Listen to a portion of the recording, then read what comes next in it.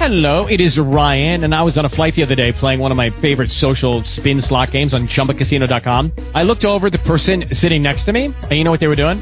They were also playing Chumba Casino. Coincidence? I think not. Everybody's loving having fun with it. Chumba Casino is home to hundreds of casino-style games that you can play for free anytime, anywhere, even at 30,000 feet. So sign up now at ChumbaCasino.com to claim your free welcome bonus. That's ChumbaCasino.com and live the Chumba life. No purchase necessary. VGW. Void where prohibited by law. See terms and conditions. 18+.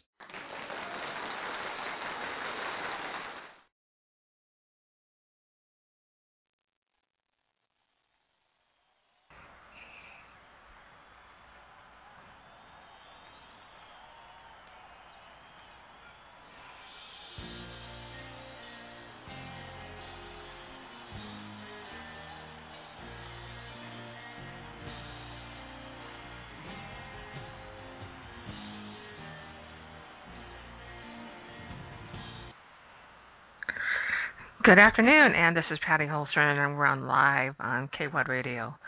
And we're here again with Wendy. Here we had a conversation with her.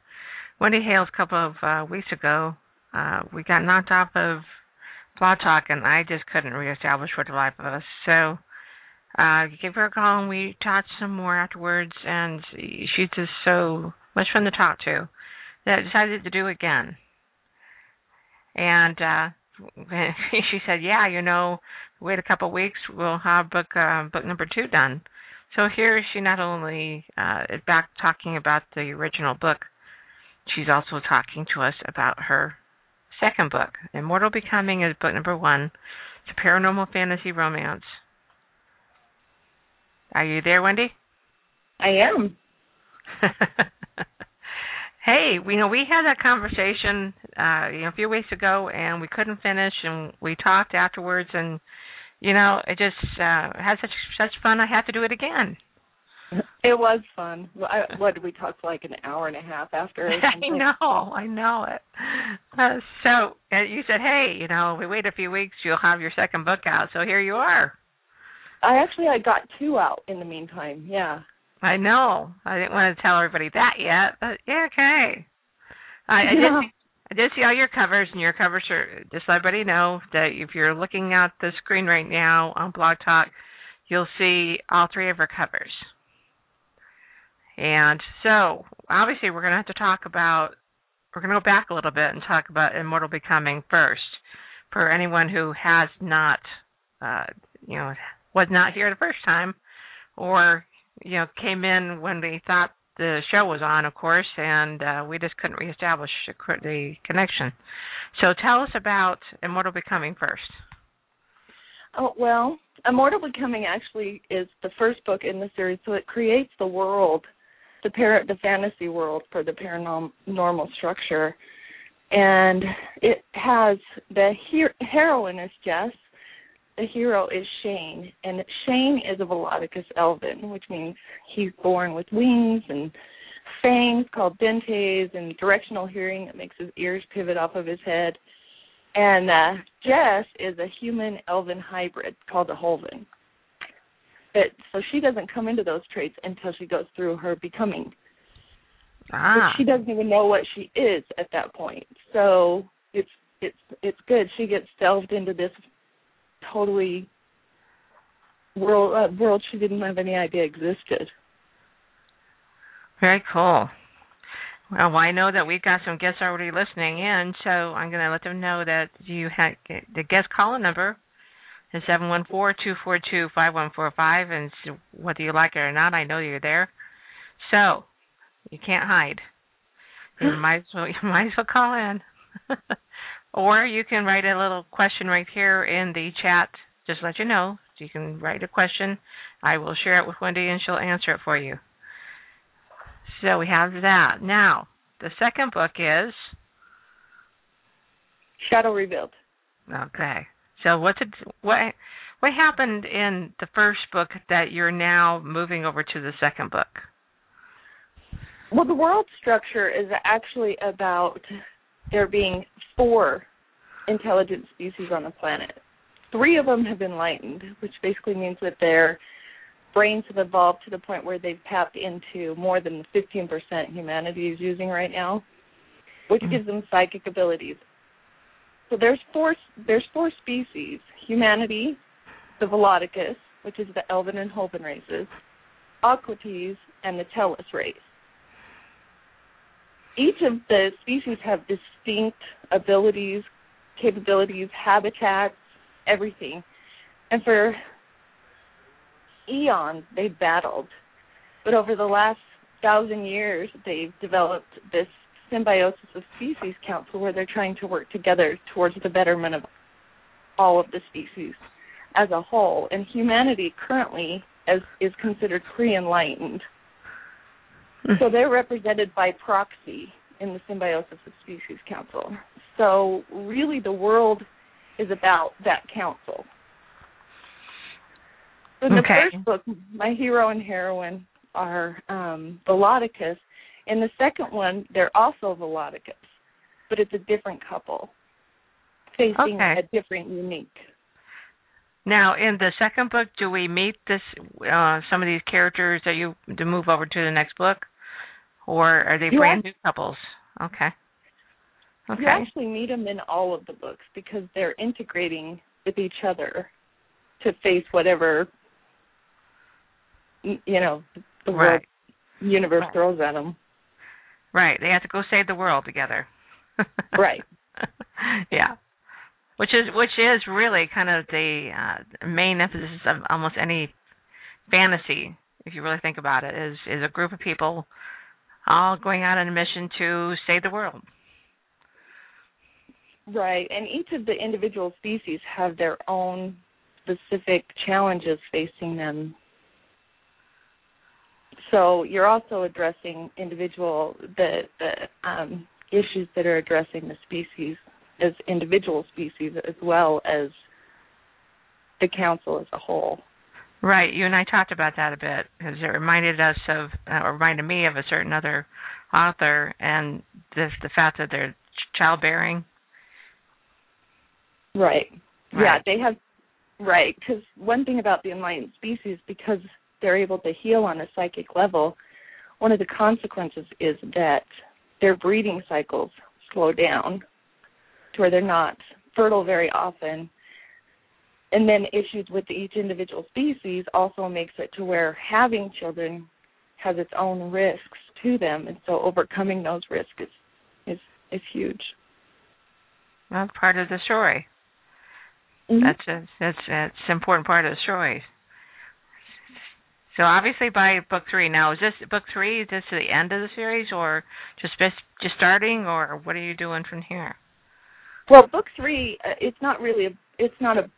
I don't actually count it as one of the books in the series. It's just a novella, and it has to do with 2 of the species. One of them you meet is a minor character in both the first and second book. The other, the hero, is you meet in the second book, and his name is Eros. Okay. That sounds like a cool name. So the next book will actually be, the next full-length novel will actually be book 3, and it's called Fire's Touch. Okay, well, that's important to know, everyone, that book 1 and 2 are out, and then the third one is really a novella, not really a full book. Right, it's the Enlightened Species novella, so. Cool. That's important to know on this whole thing, and I actually listed it for free because of this interview for the next 2 days on Amazon. Okay. So I'm going to have to find out. So I'll find out and give that to you guys as soon as I get to it. We were talking a bit about world building when we were on the phone together. Right.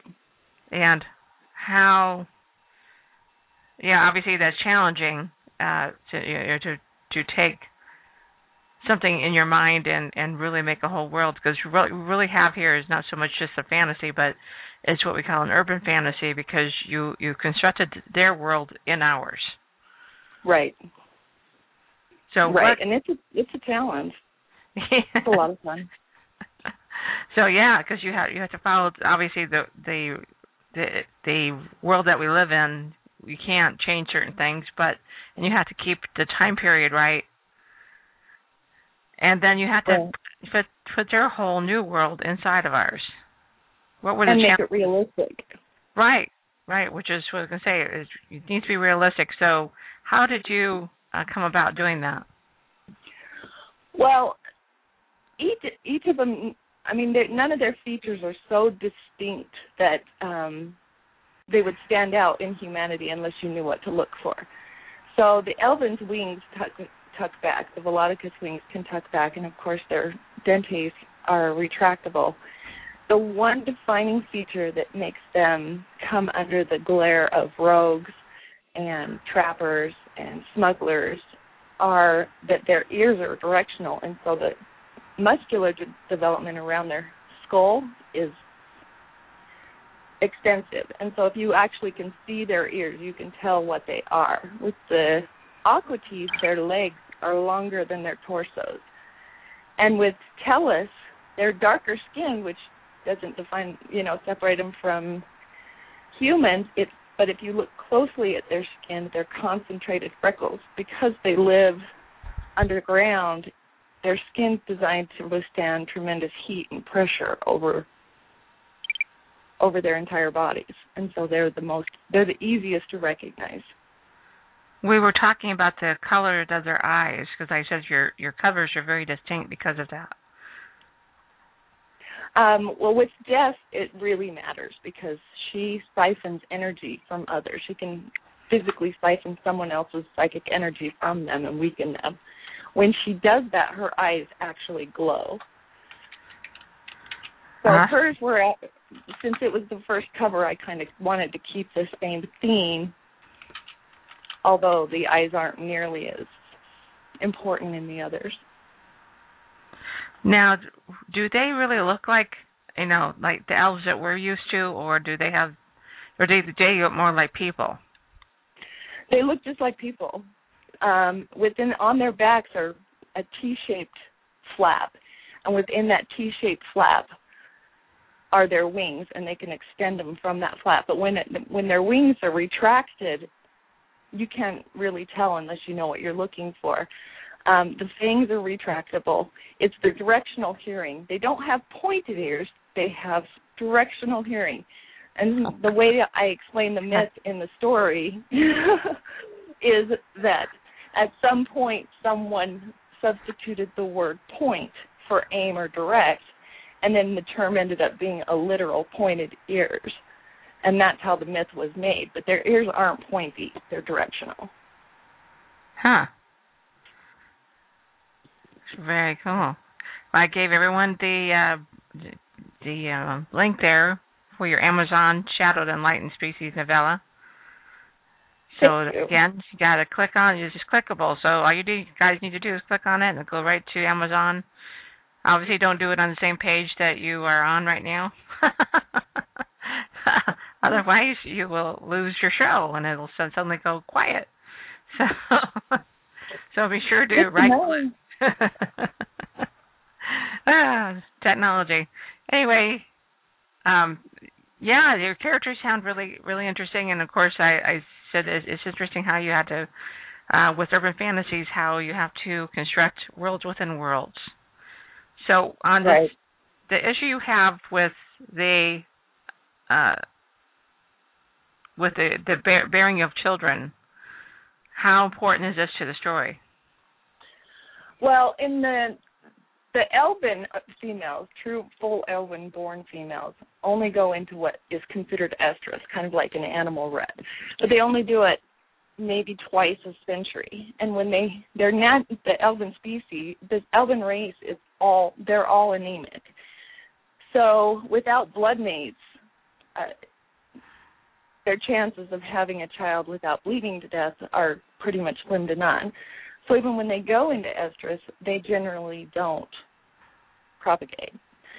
So with the Holven females, they retain both the ability for human ovulation monthly and the Elven estrus a couple times a century once they go through their becoming. If they get pregnant by an Elven during estrus, they actually will give birth to another Holven. If they get pregnant by an Elven during estrus, they give birth to a full Elven child. If they get pregnant by a human, they give birth to a human. So because of that, they're high risk. They're very valuable to rogues who, and in Immortal Becoming, what the rogues are doing is they're capturing and kidnapping, trapping, and putting these Holven females into cages and force breeding them, trying to create their own army. So that's a big deal, that the Holven are so fertile as opposed to the Elven females. Yeah, because I was reading about that, about the breeding cages, and so that's what obviously our hero has to go and save his mate. Actually, no. No. Jesse's tough. Jess is a little badass in her own right. Can I say that?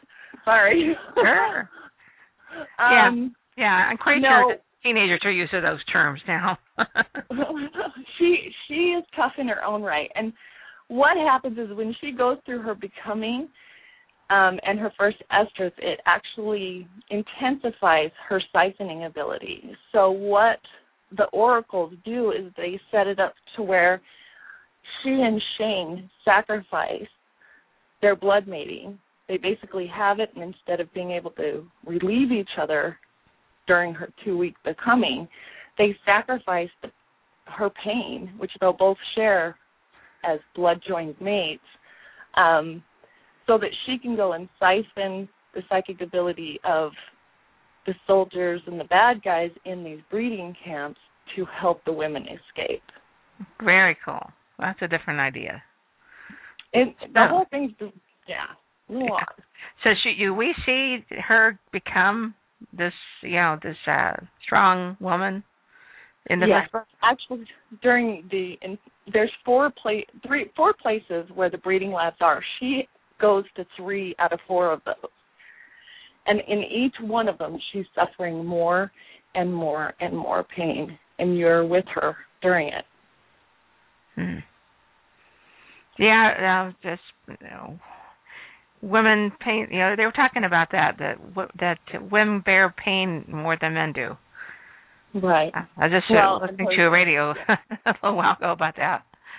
Well, while she's trying to help these females and concentrate on doing what she needs to do to help them, her dentes are plunging into her mouth, and her wings are ripping free of her spine. And oh my! Wow. She's got PMS from hell because she's going into her first estrus. PMS from hell.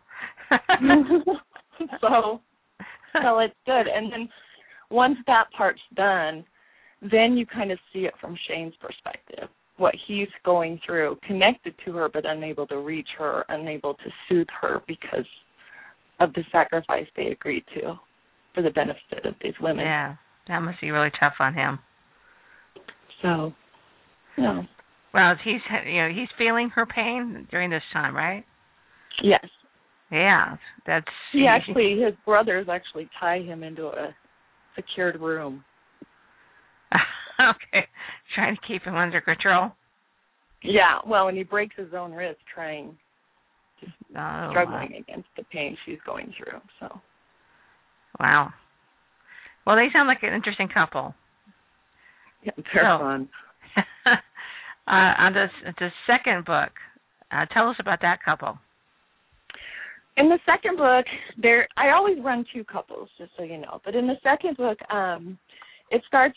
The heroine's name is Umbre, and one of the most evil, prolific killers of the Volodicus race are called Morris Dentes. And what Morris Dentes do is they hunt other enlightened species, drain them from the vein, and steal their psychic energy for like a temporary high. The problem with that is that the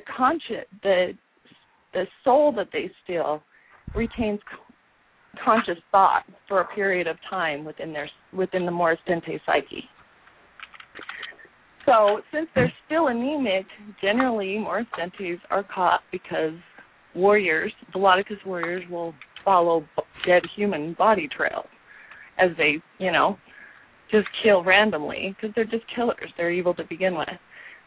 In this one, the Morris Dente has stumbled across Umbre roughly, just under 80 years ago. And he bought her off of a wharf and has been using her as basically a blood slave, carrying her around for 80 years so that he wouldn't have to use humans to feed from. He could just feed off of her for his iron and hunt other enlightened species. So she's pretty messed up. Oh, yeah. Yeah. So she's a mess. But in the first book, you meet Enlil. And Enlil is another siphon. He's related to Jess, and he's an older siphon, and he's also a widower. Generally, when widowers, when the bloodmate dies, the other bloodmate follows them. They release their energy and follow them into the hereafter.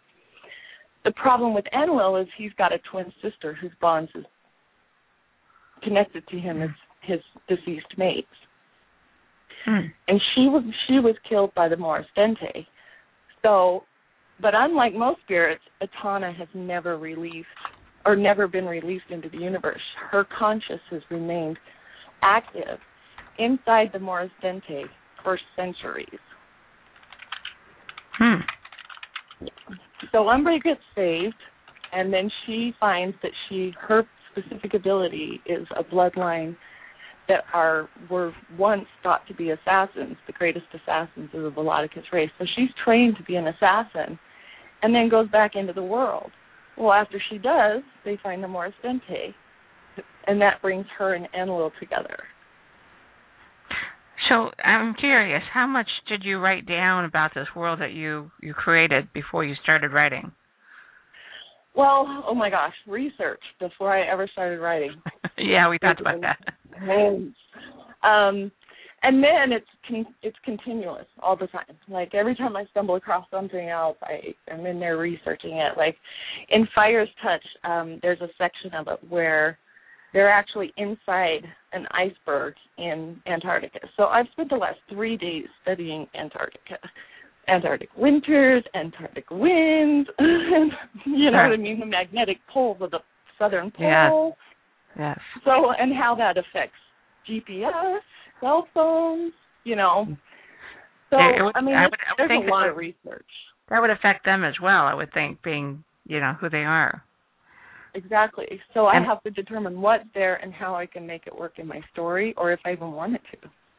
Right. So that's something I tell a lot of people is they say, well, nonfiction is all about research. And no, if you're doing your fiction story right, you're going to have some things you need to definitely research. If it's historical, you need to get the history right, or at least know enough about it in order to screw it up. So you got to know what your history is before you can really make a mess of it. So right, absolutely. Yeah. You got to know the rules before you can break them and create new ones. Yeah, so when somebody says, well, yes, but that wasn't, said, no, actually the river was diverted by, 17 whatever. So you have that information already in hand and say, no, you're wrong because this was actually Encyclopedia Britannica, that kind of thing. So you already got to have all that knowledge there so you can go back to it. Right, and the more species that you add, every one of them, because in this instance, we kind of handle the land. We're in charge of the Earth's resources as far as land resources. The Aquates are the water, Kellis handle the core, Volodicus are the air. So yeah, each of them are different. Each of them have different abilities. So. Which is something we talked about your symbol on your cover. Right. The SOSC. Explain that symbol and how you came upon doing that. Well, again, the symbol reflects the 4 intelligent species, humanity, the pre-enlightened, and then the Tellus, the Octi, and the Volodicus. The Volodicus are winged, dentate, and they have directional hearing. They're also telepathic, kinetic, or they can do kinesis. let's see what else. Oh, they can fold space and port from one known location to another. They have to know where they're going because otherwise they could end up in a wall, a human, anything with mass would interfere with that porting. So, I mean, that's very limited. The tellus are in the Earth's core, so they emit. They're not telepathic. They're not, they're completely different. But what they can do is they can shapeshift when they're on land if they want to, and they can emit an ultrasonic wave that will liquefy solid earth in front of them. So they basically swim beneath soil.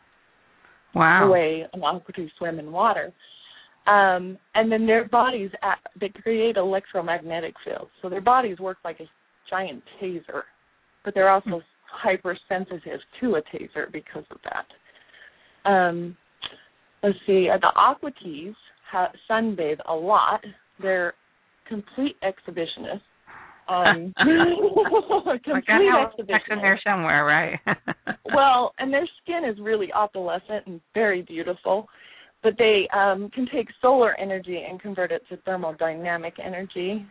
And then they can use that to create hypothermia or hyperthermia, depending on what they want with water molecules.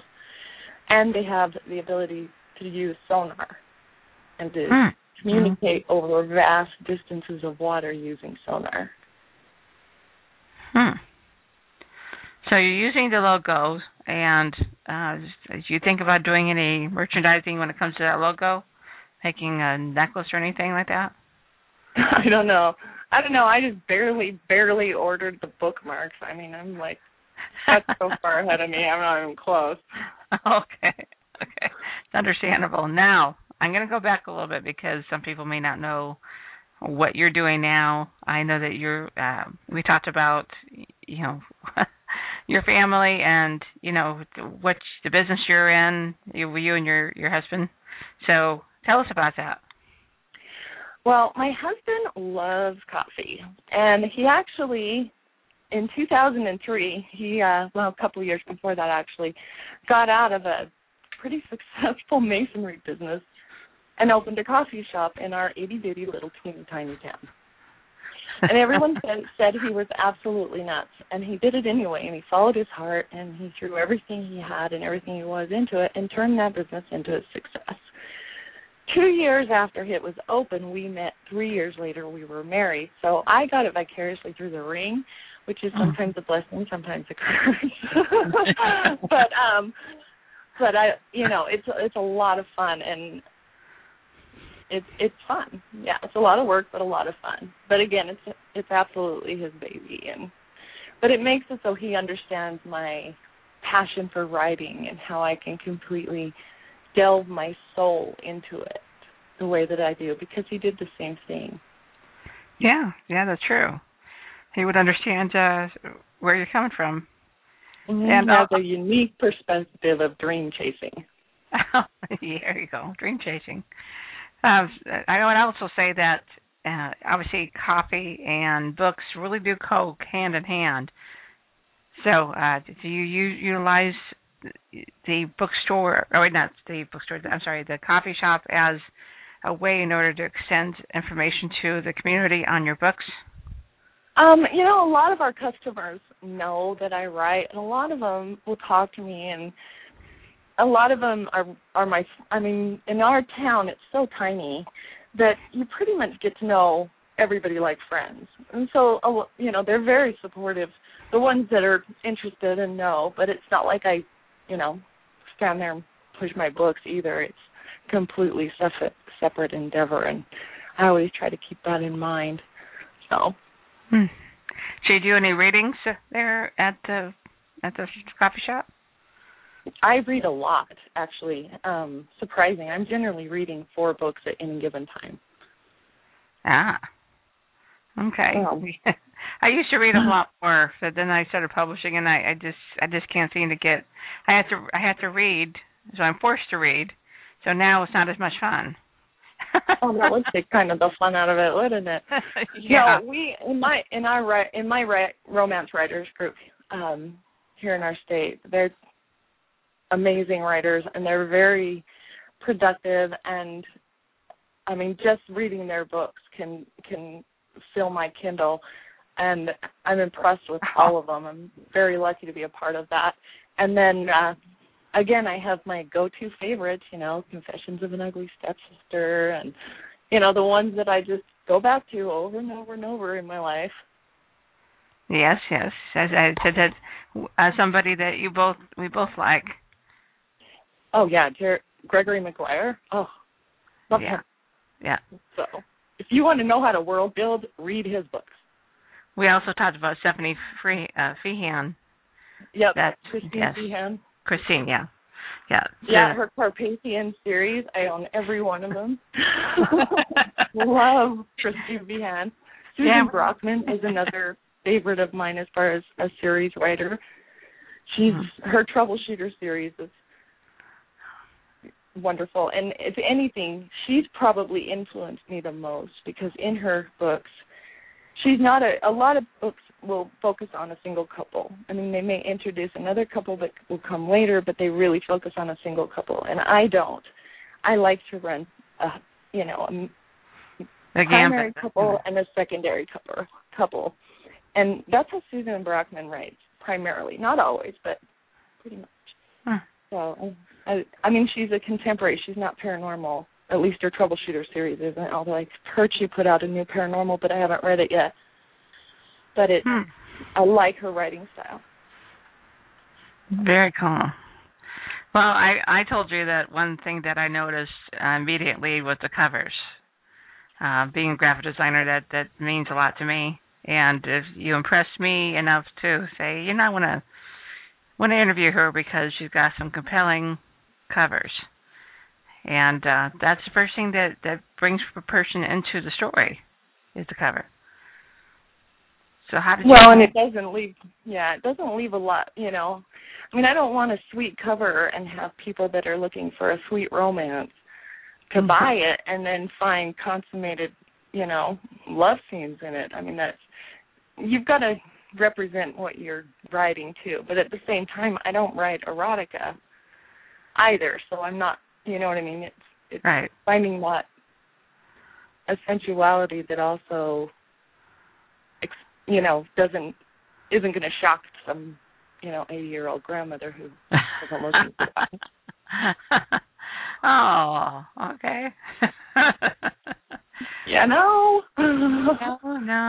we'll make it, so what you would call it is a PG-13. No, I would call it a soft R. Well, maybe a straight R, but definitely not it. Okay. It's those lines are getting blurred all the time. Yeah, they keep going. They're getting blurred. But the language alone will throw that sucker into an R rating. So. Okay. I mean, they talk like real people in their 20s, Okay. But, yeah. Yeah. So the conversations are ones you would have with your friends, not ones you have with your parents. It's right. And they're younger, so I understand what you mean, because I got an 18-year-old of my own, and he never. My 21-year-old will burn your ears. Wow. Yeah, but he will never talk like that in front of me. That I hear him talking to his friends on the WoW or on the games, and I'm going like, okay, this is definitely a different kid over there. But that's the way it is, and it's okay. He shows me enough respect not to do that in front of me. So. Yeah, I've never been known for having good language myself, so I can't really fault my kids too much. Yeah. So, I've never had a good filter. Mm-mm. So tell me, where you're going to go from here? Well, as long as the characters keep talking to me, I'll keep writing their stories. The nice thing about the novella is the backstory of the basic backstory of Amy and Eros you meet in the first two books, and so their novella worked out really well. You get more if you've read the first two books, but it stands alone fine. So I like the idea of the characters that you have a backstory on that speak to me, telling me, I will probably have a few more novellas in between some of these other books, depending on what happens with the characters. Book 3, again, is Fire's Touched, and should have it out by midsummer. And the 4th book I haven't titled yet, but, it's outlined, first chapter's written, synopsis is done, and it's already... Yeah, it's already in the back of my head, like eating a hole in my brain, waiting to get out. Gotta get it out. We have a caller, so hang on here. Yeah. Hello? Hello? This is caller 7737? Hello? Okay, I guess somebody's listening to it. Prank called. It sounded like somebody was making dinner. at least they didn't ask us if the faucet was running or something. Faucet running? At least they were doing something else, as we appreciate. So if you wanted to call, you just want to listen, that's okay. I was just checking. So you said that it's good that you have your novella that is, kind of a standalone, so that way they whet their appetite for what you write. Well, and it kind of familiarizes people with. I think a lot of times people are hesitant to buy because I'm a new author. Right. I'm new in the market. My first one published on February 2nd. And I think it's difficult for people to invest in a new writer when they're not familiar with their voice and they're not sure if they can even connect to them, and yet they're investing, a lot into their writings. Yeah, nowadays, any amount of money is a lot to us. Yeah. So by giving the novella free for a little while, especially during our show here, you're going to wind up, hopefully, they will fall in love with your writing and go back and buy your other ones. That's the whole point, isn't it? Well, that's the hope, but also if it's not to their taste, they're going to know it. Right. So, yeah. And that's important, too. Sure. Of course, we're hoping that they just fall in love with you, of course. Well, yeah, I would hope that, but yeah, I think it's had it's had a great response. The whole series has had a great response. Again, there's not a lot of urban fantasy series writers out there. Single titles, yeah, but as far as like series writers, there's really not that many. It's surprising how few there are. I think they probably call the problem I see with genres and people are making up new names rather than sticking with the ones we already have in stock. You know what I mean? Right. There was one that just pet mysteries. I going like I was in a bookstore, a mystery bookstore a couple weeks ago, and I'm looking at the new books and it said pet mystery. Mystery? Pet. Like your cats and your dogs, I said, and so I talked to the owner, and I said, is this actual genre? And he goes, yeah. I said, okay. He goes, well, instead of sticking with a genre that we already know, everybody keeps making up new ones. Right. Well, or more defined, and there's so many hybrid writers. I would consider myself a hybrid. I write fantasy, but I also write paranormal, and technically it's romance, but when it's also romantic elements to either of those two. So it's so undefined, really. Well, I know when I came out with my time travel books, I was really debating on whether to keep it in romance or whether I should stick with sci-fi because it's got science fiction in it. And because of the fact that I go to conventions and this is my real target market. And so it was a science fiction author who told me that science fiction readers love sex too. So, so you left it in science fiction? No, actually, I went ahead and did time travel romance. So I kept the time travel part because it really was an important part of the element. And the real thing is that is because there's so many more romance readers.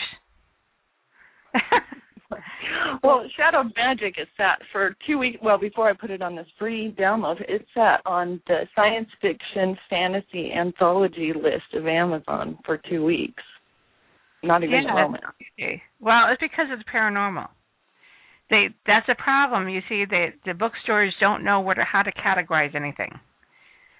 So they stick anything with paranormal elements, whether no matter what it is, into the sci-fi fantasy section.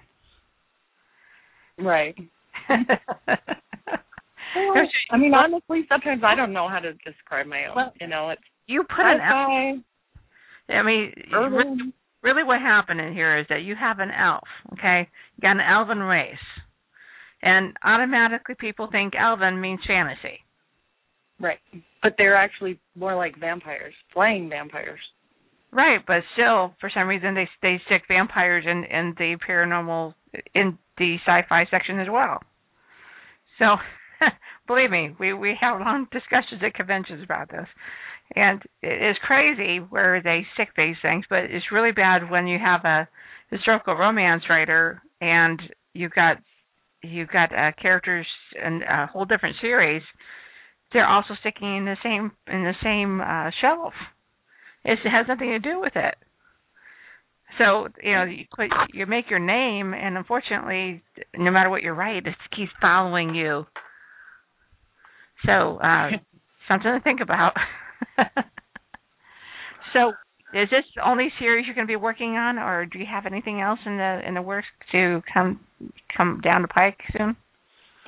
Well, I have another outline and synopsis that I'd like to work on, and it'll probably be another novella, but it has to do with time travel, which is a little out of my comfort zone, but I'd like to have it out by Christmas as well. So let's see how it comes down the pike. Well, that's good. That's good. You know that there are time travel anthologies. If you ever wish to be a part of one of those, let me know, and I'll get you in touch with those people. Perfect. Well, if I can ever get the enlightened species to quiet down enough for me to do it, or if it actually flows through like Shadowed Magic. I actually wrote Shadowed Magic in 2 weeks, and during that 2 weeks, I spent 3 days basically awake with my mother having a surgery. Oh my! And I just you might as well do something, right? Yeah, it was crazy how. Yeah. I've never had one come out of me the way that Shadowed Magic came out. Well, you probably had to, it was in the back of your head burning, and you had to get it out. But also, I think it probably helped you through that period of time. Because anytime my mother goes under a knife, it's stressful. Sure. It would be for anybody. Any stressful time. Says I could tell you stories about me, but that's okay. We're talking about you. So,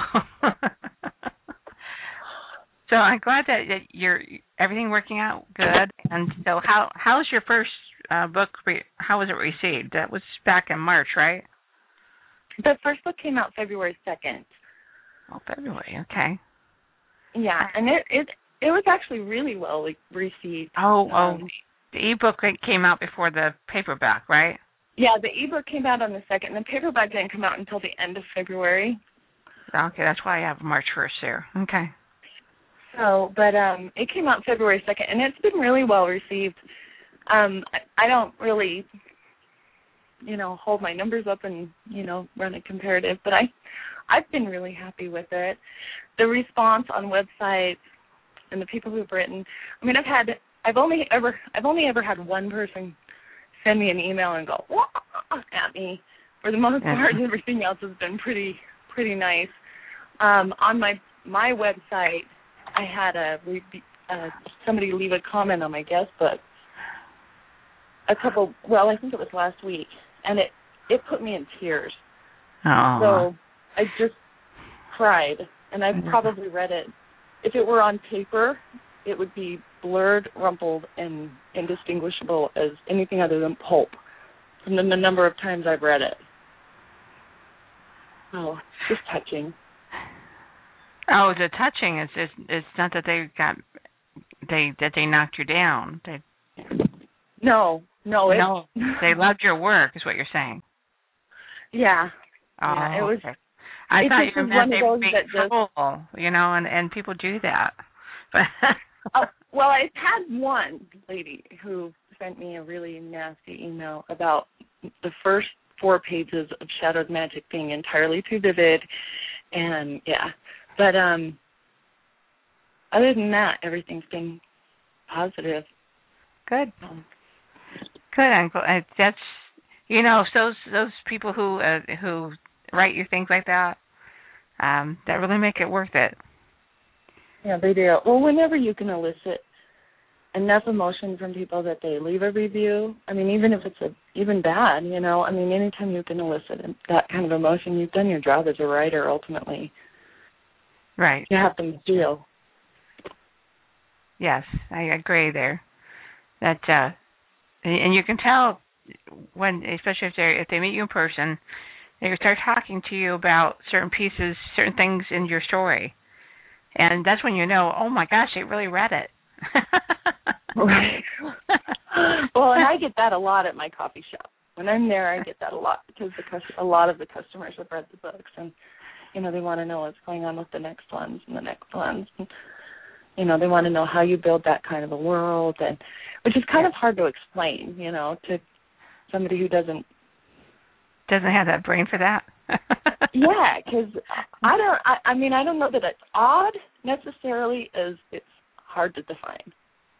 Well, since I think we talked about this before, that your character's talking to you. Oh, constantly. Okay, so a nonfiction writer, this is somebody who doesn't write fiction or somebody who writes nonfiction only, would never understand that. They think you're crazy. But then you meet up with a whole other group of writers, and they're all like, "Oh my gosh, let me tell you! Oh my gosh, so I'm up at 2:00 with this wow. I mean, we're just it's in art, in write with authors. It's that's true. normal. That's true with fiction authors, Right. I met some fiction authors who didn't get this. Who could look at me like, "What do you mean your characters talk to you?" And I'm going like, "Well, don't they talk to you?" And they're looking like, "No." But then I read some of their work. It's like, okay, well, that explains it. Oh. Well, they everybody has their own style, I guess. But I don't know of none of the writers that I know have quiet characters. No, none of them. Right. Of them. That you can kind of tell when they have quiet characters, because I've never met anyone like that yet. So but then again, I get a lot of stuff. Okay, people send me stuff all the time. So and it's just so when I asked them, I said, "So how did you see this scene in your head?" Well, I saw the scene, but so how did you get the characters to tell you the scene? They go like, they have no idea what I'm talking about. I go, okay, well, that probably explains why your story is one-dimensional. Yeah, you got to smell it, you feel it, hear it, taste it, feel it, want it, hate it, something. I mean, you've got to be right there. And I mean, it's got to wake you up in the middle of the night with a dream. It's got to, you'll be doing something else entirely and realize that two of your characters had nothing to do with the main characters, were in a relationship and you didn't even know it. But you wrote it, but it didn't click in your head what was going on. Well, in Immortal Becoming, Jess fights off an Elven, and she ends up getting herself in a position to where he was straddling her, she offset him what's in front of her head. So she reaches up and bites into his testicles. Oh, While wow. I wrote that scene, while I wrote that scene, my jaw hurt so bad from clenching it in her behalf that when I was done, I was taking Advil to get my jaw to stop hurting. Characters do more. It's like a possession. Yeah, we just get into it. So we let them use us for that purpose. We got somebody else on the line here, so let's see whether or not that person is making dinner. So hang on. Okay, we're talking to the last four digits is 4097. Are you there? I am. Awesome. So fortunately, Wendy is my sister. Hi, sis. Oh, hi, sis. Oh, hi. But, I was talking, I've read, obviously, all of the books. They're fabulous and wonderful and amazing. But talking to a friend today, here's the question that we had. Where do you reach in and come up and be able to create, as you're driving through the canyons of Mesa, you can see the ravines, and I can see the grass that you're describing, and I can see the homes built into the caves. And I think, how do you come up with that creativity to create that and bring it to all of us? Good question. Well, the ravine scene is actually I call it the waterfall nest of Mesa.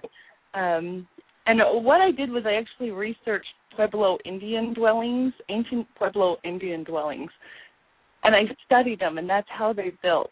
And the nests have to be concealed from humanity, so the easiest way to do that was to structure it that way and then put an energy weave over it to camouflage it from human prying eyes. So once I developed the housing, the rest of it just fell into place. Okay. It's just amazing. As you ride and the characters become so, you're so attracted to them. And I can tell you in Shadow Revealed, I cried. I laughed, I cried. But okay, tell them what you really did. Called me a bad name and hung up on me.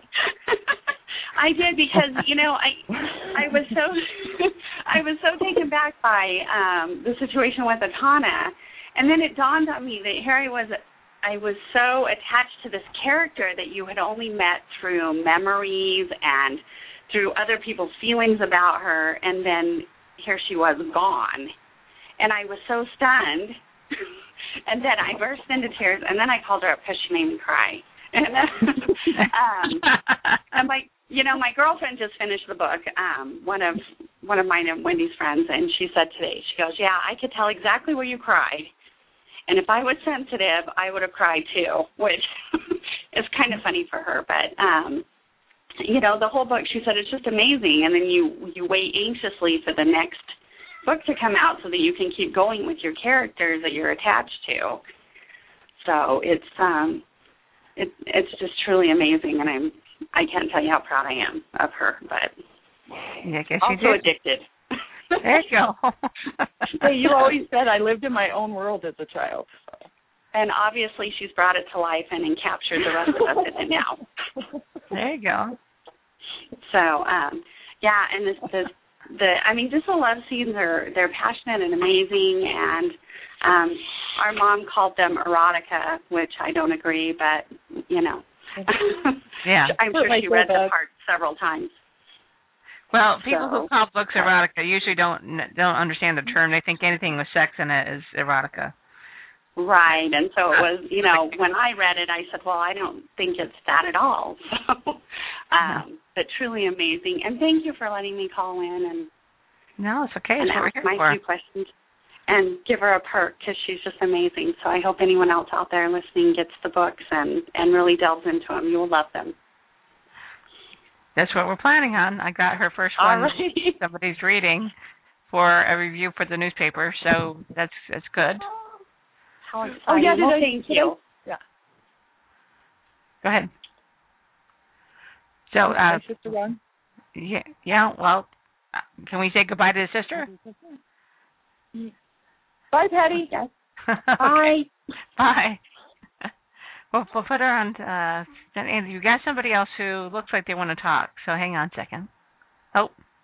Oh, okay. There he goes. Hello. Hello. Hello. Number 7737. Yep, that's her mom. Oh. We've got a whole family affair here. Hey, I just wanted to clarify something my daughter said about erotica. I have read a lot of erotica, and I know the difference, believe it or not.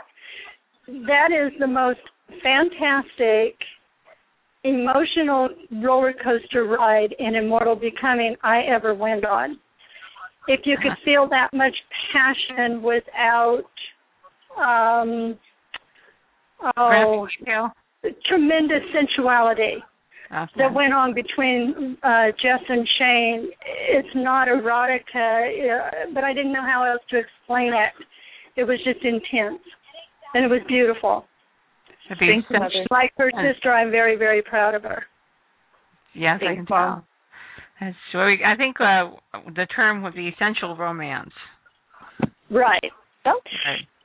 I read romance forever, and I got tired of he saw her, she saw him, they fell in love, they broke up, or had this intense sexual fantasy, broke up, got back together. Those books I don't like.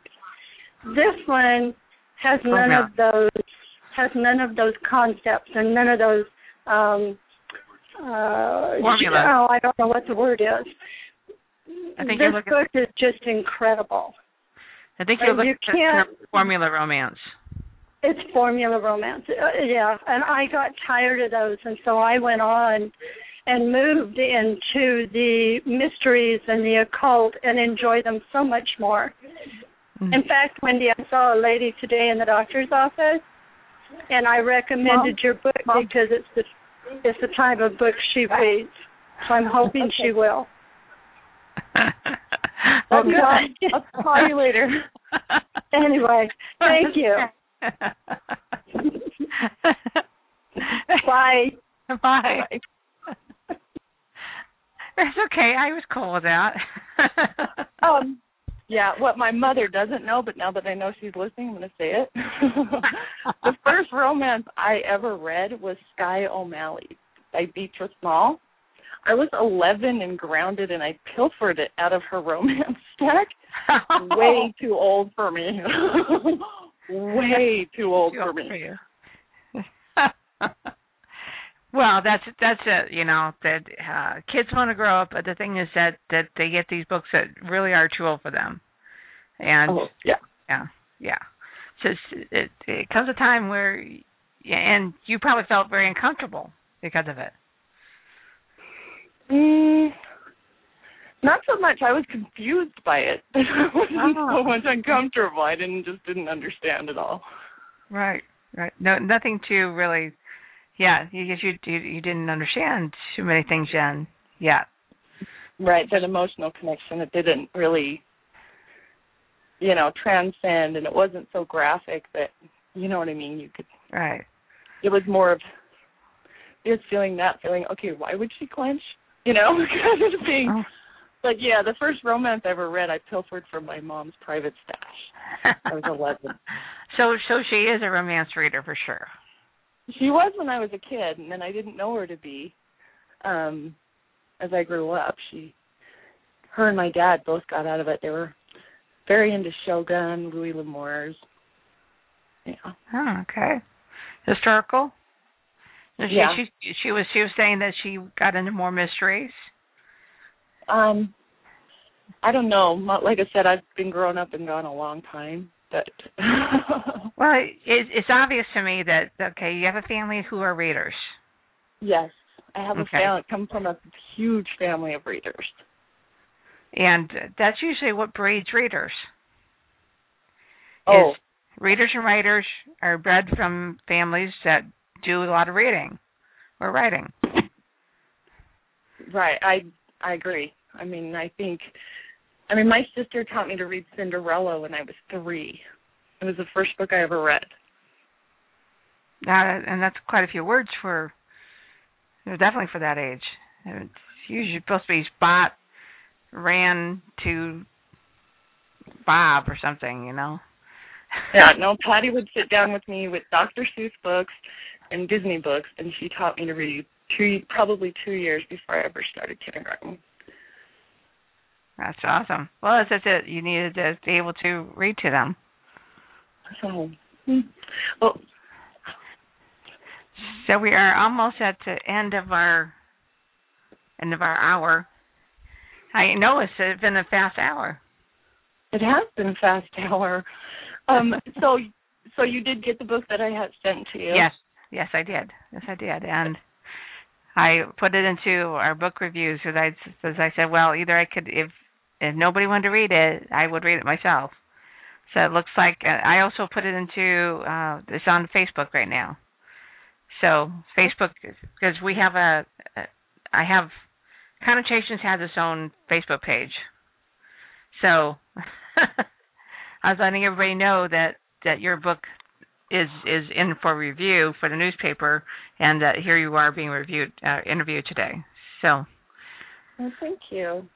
Well, get people involved, get them, to get to know these new authors. That's the whole idea. It's a big step to publish. Well, just briefly, I'm going to say that one thing that your mom and your sister are saying that they're very much looking forward to your next work, and so does a lot of other people who read, who fall in love with certain series. The characters. It used to be that we had to wait, a good year or more just to get the next book. But we don't have to do that anymore. No, not too much. So, I say, if it's a series, you should be doing at least 2 of them a year in that series. I don't know that I'll be able to maintain the pace of 4 books from the same series in 1 year, but this year I've done. I will have made it for sure. Maybe 5 if I can get the one I haven't titled yet that is technically the full book 4 out too. But I don't know that I could keep that pace. But for right now, I actually write in my author bio that it's like something opened a portal to my soul when I started writing full time. Yeah, the Lifelong Dream writing, it was like a floodgate opened in my soul. That's what you wrote on your thing. And that's it. But I'm saying that the readers can, once they find the authors they love, don't have to wait as often anymore. Right. Yeah, so which only goes and prods me along, because I already had people a couple weekends ago. I went to a convention and it's like, well, where's your next one? Dang it. I haven't gotten finished with it. It's written, it's edited, I just didn't finish it yet. So, it's got to get done. So, Patty, when's your next one? Well, the problem is I started writing on another series. So I fell in love with new characters. Oh. Yeah, that's a fear of mine. Yeah. Everybody says, well, what about Tim and Parker? Well, yeah, they're in a bit of a hiatus right now. Because I fell in love with the new series. So they go, we want more. Well, the rest of the books are not just about them. They're the whole. We learn about the brothers, and we get more involved with the rest of the family. So, I have 14 books planned, and so I have synopsis for all 14. They're going to get written. It's just 14. 14, yeah. It's just an epic. An epic. Should we talk about Floodgate? Talk about Floodgate. That's what I almost died about 10 years ago. And from I had a staph infection that grew inside me after a botched job of hysterectomy. And after almost dying, I kind of decided, okay, this now or never. And I got to finish. I had the story started. I took what I liked out of it and threw away the rest, and had a whole new series out of it. So I already had the synopsis already written by the time I got the first 4 books already written. So it's your Floodgate. I understand it. Okay. Well, and I kind of understand what you were saying about how this life and death situation prompted you in a way that nothing did. I mean, my research on immortal becoming and on the species as a whole happened. Well, like I said, I went because my mother. I wrote Shadow Magic while I was with my mother having surgery. Well, the big reason why it's so scary is because the year before that, my mom had what should have been a simple surgery. She went through the surgery. Yeah. The recovery was in a room and coded. They don't even know why. To this day, they don't know why. And it was after that I really, because before that I was just kind of fiddling with it. Right. And after that happened with her, that I really knuckled down and got really serious about it. And it changes your perspective. It does. In life. It was terrifying. Yeah. It's an emotional, with an emotional thing that happened, and from that, you change your perspective on life and how short it is, and kind of prods you to do what you really should be doing. Right. Because I've always wrote. Right. But I didn't get knuckle down serious about it. And then even when I started it, it was just, I just want to see if I can do a full novel. It wasn't until other people started reading it, which I can't believe I let anybody read it, to begin with, that I started actually even considering putting it out in the market to see what strangers thought, Right. So, it wasn't like I woke up one day and said, I want to be a writer when I grow up. It's just something I always did, never took really seriously. And even when I did, I didn't do it with the intention of, being rich and famous and glorified. It's because you wanted to get the story out of you. Oh, I had to. Yeah. Yes. It's a compulsion. You mean compulsion in order to write. And so I think it's terrific. It says I immediately knew that you and I got along as soon as we started talking. So well, you write fantasy too, so I mean we automatically had it. We already had one foot in some other world that nobody knows about yet. Yeah. And they've been in there for a while. Those characters have been in there in the head for a while. It took 12 years the story sat there until the near-death experience finally pushed me to get it out again and do something with it. So, yeah. I think it's great. I think it's great that people are like, excuse me, where is your book? Where is your book? Yeah. It's another convention. I saw you last year in the fall. Where's the book at? Well, I could give you that edited copy from the editor. I just haven't finished doing the changes is all. But I work at everybody else's stuff and not on my own. That's a question. I think that's a trap that a lot of times we fall into. We get but I mean there's a few writers in my writers group that really are great about encouraging you to be true to your writing and to make sure that aren't afraid to say, nope, I am trying to do this, I can't critique for you, and it, by example, you know what I mean, it makes it they teach you to put that first just by example. Yeah it's that I also learned that now that I have the fourth book is coming, and that's the one I'm getting done, and I got the fifth one already halfway done. So it's hard to write one and you're in the editing process of the one behind it. Yeah, I did that with Shadow Magic and Immortal Becoming. I finally pushed Shadow Revealed and Immortal Becoming. I finally had to push Shadow Revealed away from me and concentrate on Immortal Becoming, and I was completely driven to finish Immortal Becoming because where I pushed Shadow Revealed away, they didn't like it. They were mad at me.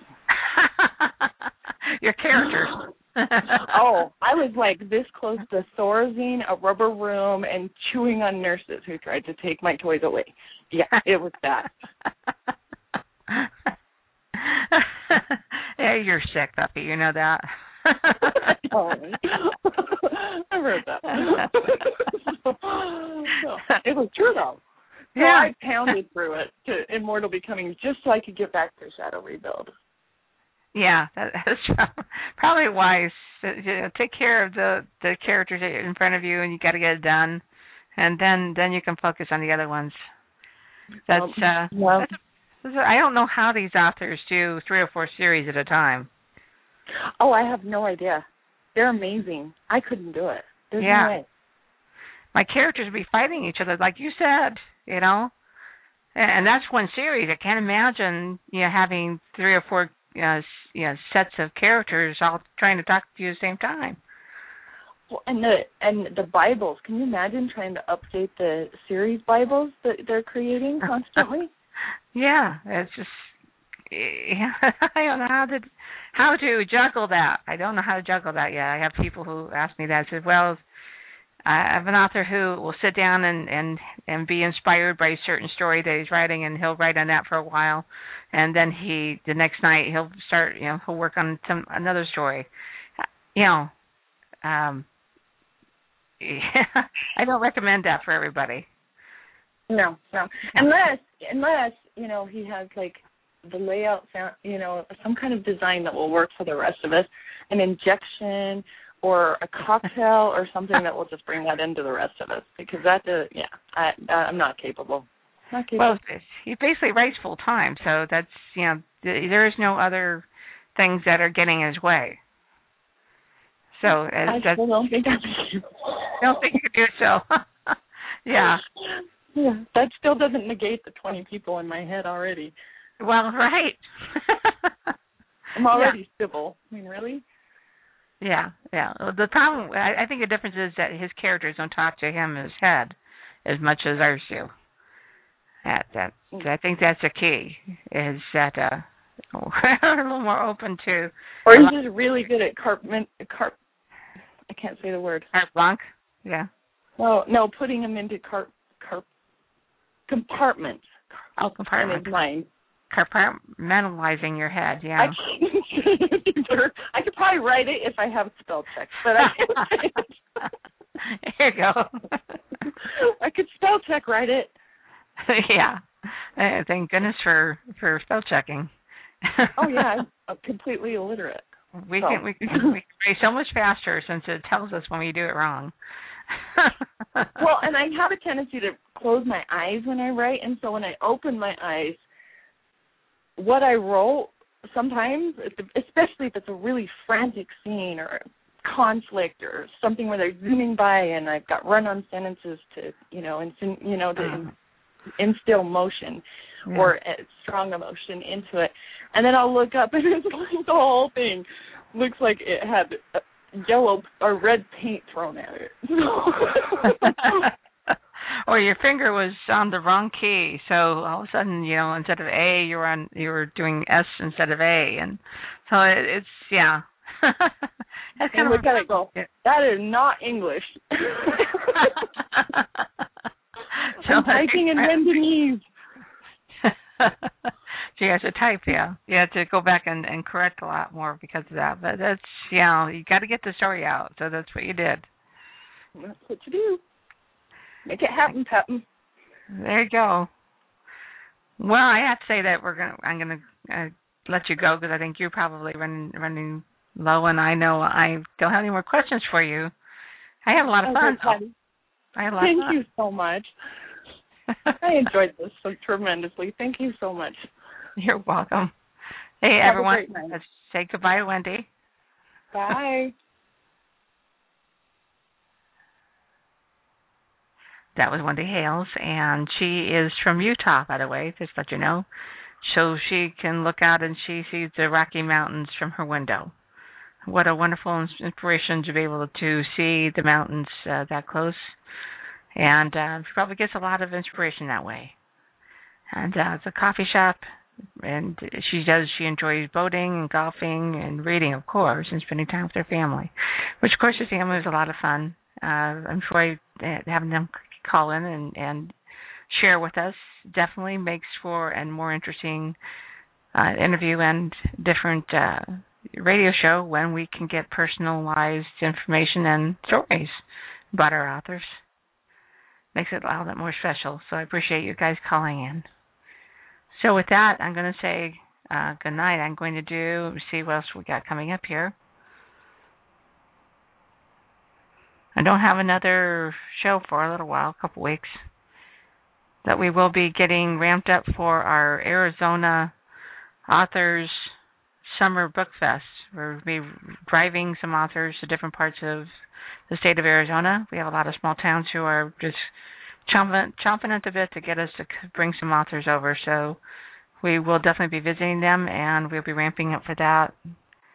Looks like we'll be starting Cayman Book Fest on the 19th of May. And I'm just putting some authors in place for that. Should be very cool. It'll be a little cooler than it is here in the Valley, which I will appreciate for one weekend. It'd be very nice to be getting out of town for a little bit. So we might see you guys in Cayman on the 19th of May. And they got a nice festival there from 10 to 4 p.m. on that Saturday. So with that, also just definitely take a look at my blog. I'm going to add that to here so that way you guys see it. I also have a lot of books that I not only review but give information to. You've got a lot of authors in there that we have blog posts, like Wendy. That's where I met her. We did a virtual book tour with her a couple weeks ago. And again, I liked her cover and her idea. It's paranormal fantasy, which of course is right up my alley. I'm also managing editor of a speculative fiction newspaper, and obviously her book definitely lends well to my readership. So definitely wanted to interview her and get her book, so that way we could get the word out about this new author. So that's what we did, and really happy to have met Wendy. So with that, I'm going to see you guys. I've got the blog up there, so go ahead and click on it. Doesn't look like it gave the direct link, but just copy and paste it. And we got, obviously, I think about virtual book tours. I've got like 3 of them a week, so you guys can definitely bookmark it and see new things, new stories about different authors.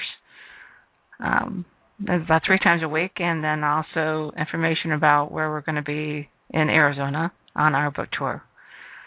So with that, I'm going to say good night. It's Wednesday, and it's getting close to 7 o'clock Arizona time. And I know it's a lot later. It's like 10 o'clock, almost 10 o'clock in back east. So really nice to hear from you guys, and I know you're still listening to me. So you guys have a great night. This is KWAD Radio, and Patty Holstrand signing out.